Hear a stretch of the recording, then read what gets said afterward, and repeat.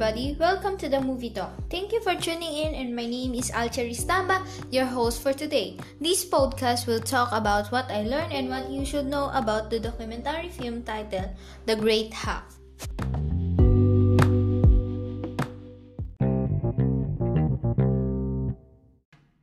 In the film, the first thing discussed was social media. It is made to communicate and connect with people because many users use it.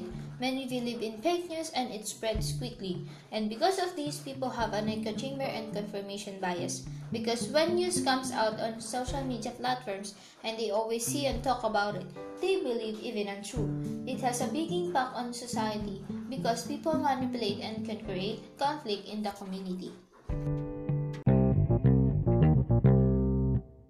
The second highlight in the film is the Cambridge Analytica scandal because these big companies violate our data rights. They collect a massive amount of people's data and using Facebook to harvest data.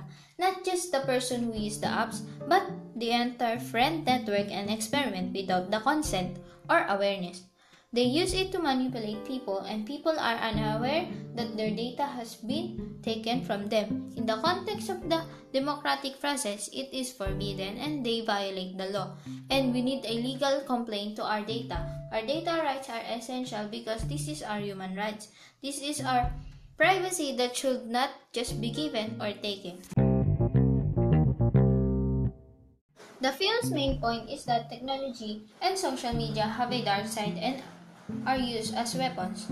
This is a good thing to talk about because almost everyone does not notice it and they always look to advantages. But it can be a big problem if it is not used correctly.